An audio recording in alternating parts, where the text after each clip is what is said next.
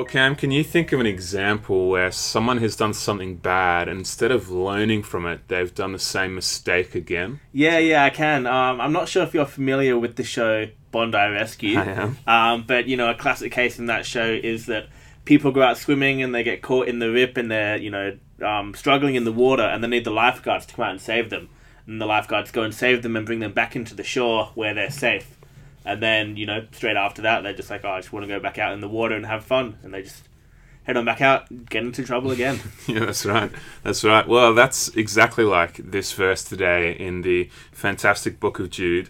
It comes from verse 5. Cam, can you read that out for us, please? Though you already know all this, I want to remind you that the Lord at one time delivered his people out of Egypt, but later destroyed those who did not believe. Thank you. Yeah, it comes from Jude, this kind of quite interesting book that is the second last of the Bible, and it mentions and references some funny, odd books that we're not really aware of, the Testament of Moses, the Book of Enoch, things that we are sort of, quasi-scriptural, aren't they? They're not, we don't believe they're divinely inspired to be in the canon of Scripture, but we believe that they have good things to say, and obviously they were very relevant for first century believers as well. And so that's just worth noting, I guess, as we jump into Jude. But I want us particularly to focus on that beautiful verse and to focus on the fact that Jude is alluding to the great Exodus story, the great story of salvation,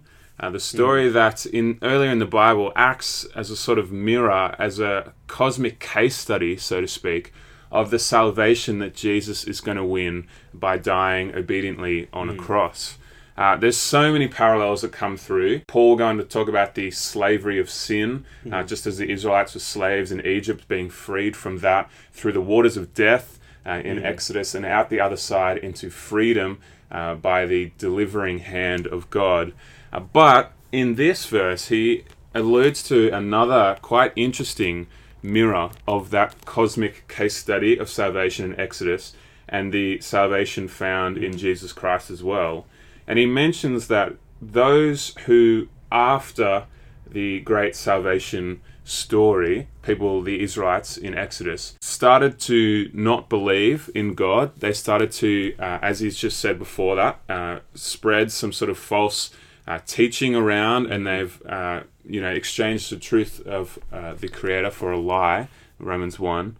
And instead they are backsliding and they are not doing what God has told them. And it's particularly relevant, I think, in light of those St. Stephen's listeners who heard Carl's sermon on Sunday.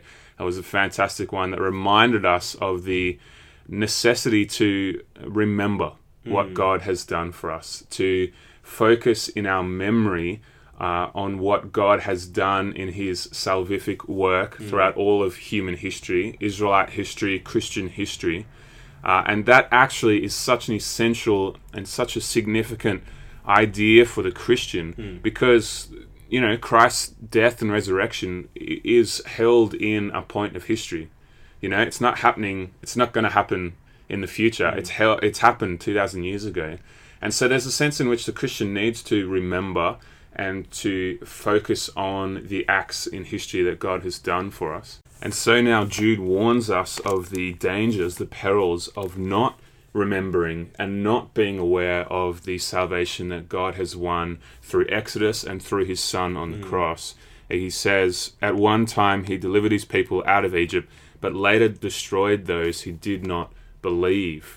There's a sense in which we need to constantly keep going back to the scriptures, constantly keep coming back to the gospel of Jesus Christ to ensure that we are faithful to him, and that we're, particularly as we'll go on to talk about, blocking out the noise of false teaching and doctrine that can pervade the church. And so Jude writes of the antidote of this problem in verse 20 and 21. But you, dear friends, by building yourselves up in your most holy faith by praying in the Holy Spirit, keep yourselves in God's love as you wait for the mercy of our Lord Jesus Christ to bring you to eternal life.